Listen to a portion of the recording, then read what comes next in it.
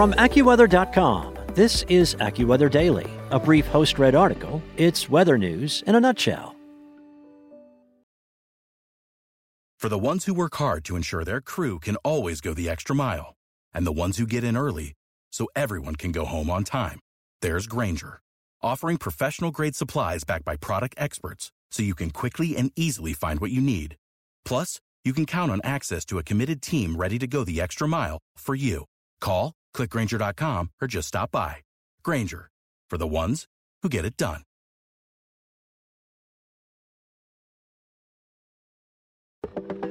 From AccuWeather.com, this is AccuWeather Daily, a brief host-read article. It's weather news in a nutshell.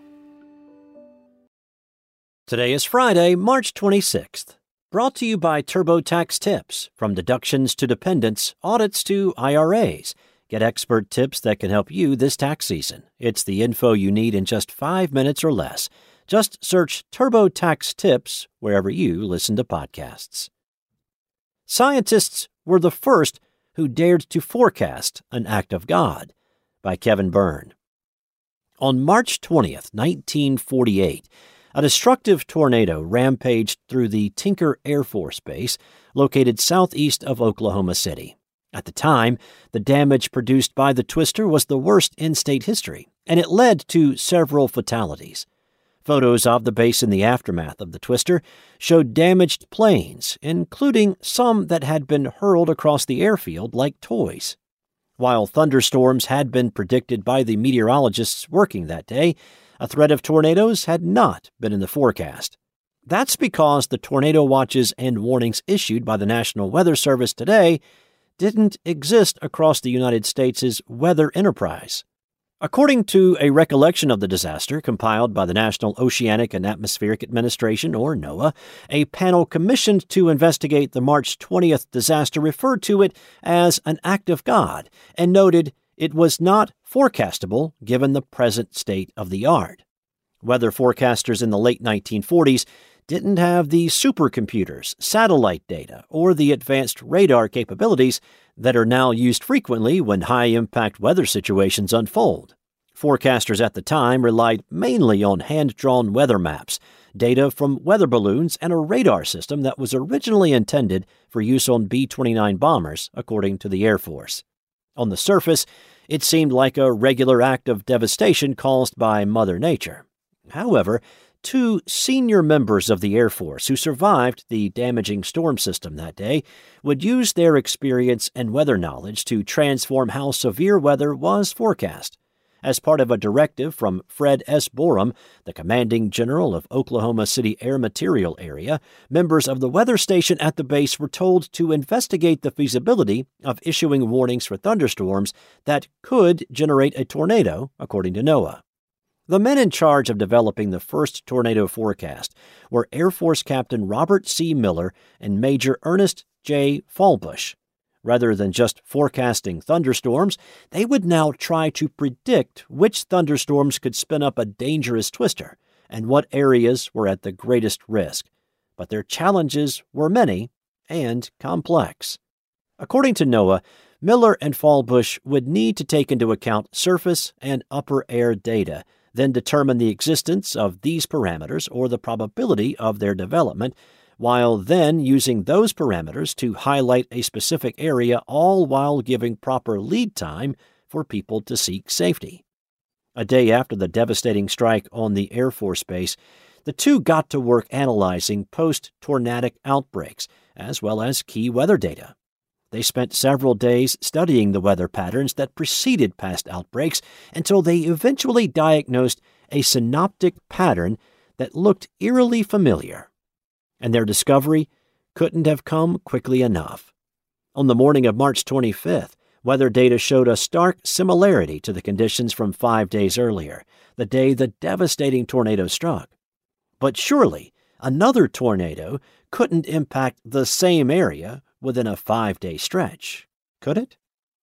Sure enough, it became clear to the forecasters that the atmospheric ingredients for another severe weather outbreak were taking shape. By late in the afternoon, a line of violent thunderstorms capable of producing tornadoes was tracking through Oklahoma, with Tinker once again in the crosshairs. But thanks to the work of Miller and Fallbush, this time the base was prepared for a potential tornadic strike. The two presented the information to Boerum earlier in the day and shared the startling revelation that tornado-producing storms could once again target the base.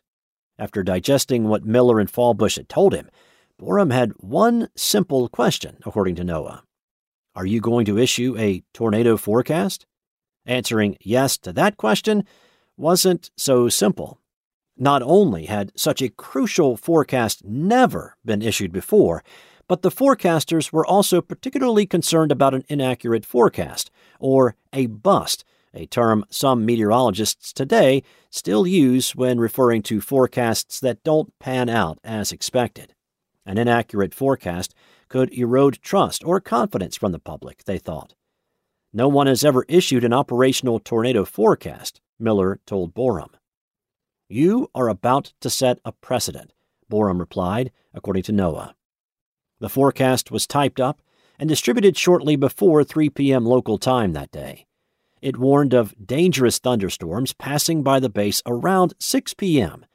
It was time to wait and see how the weather would unfold. Following the forecast, precautions were implemented. A research paper on the 1948 tornado event published by Robert Maddox and Charlie Crisp to employees with the National Severe Storms Laboratory deconstructed what went wrong and what went right over that 5-day period. Maddox and Crisp concluded that, in addition to Miller and Fallbush having developed a way to track and warn of tornadoes, the severe weather mitigation plan set up around the base was crucial in avoiding a worse outcome. Important equipment and aircraft were safely stowed away, and a number of employees on the base were also able to take shelter due to the implementation of the plan. By 3:30 p.m., the line of thunderstorms had developed and was cruising toward Oklahoma City. But around 6 p.m., all that was in the area was quiet rumbles of thunder and light rain and wind, according to NOAA. Was the forecast a dud? No. A short while later, a news bulletin confirmed a damaging twister had struck the airfield. While there were considerable impacts that caused $6 million in damage at the time, about $67.4 million in 2021 dollars, according to the U.S. Bureau of Labor Statistics, thanks to the forecast and tornado safety plan, it was less extensive than the March 20th event, which caused about $10 million, roughly $112 million today, and no lives were lost. It was just the first of many life-saving tornado forecasts issued by Miller and Fallbush, both of whom would soon become responsible for predicting tornadoes across much of the central U.S. and Air Force bases across the country as the heads of the newly created Severe Weather Warning Center in 1951. Operational meteorology had been changed for the better. Within several years of that momentous forecast, the U.S. Weather Bureau, now the National Weather Service, would issue its first public tornado bulletin, a precursor to today's watches and warnings that help protect lives and property all around the United States. That's all for today. For your local weather at your fingertips, download the AccuWeather app or head to AccuWeather.com. Want to learn how you can make smarter decisions with your money? Well, I've got the podcast for you. I'm Sean Piles, and I host NerdWallet's Smart Money Podcast. Our show features our team of nerds, personal finance experts in credit cards, banking, investing, and more. And they'll help you make the most of your money while cutting through the clutter and misinformation in today's world of personal finance. You'll get clarity on strategies to help you build your wealth, invest wisely, shop for financial products, and plan for major life events. Listen to NerdWallet's Smart Money Podcast wherever you get your podcasts.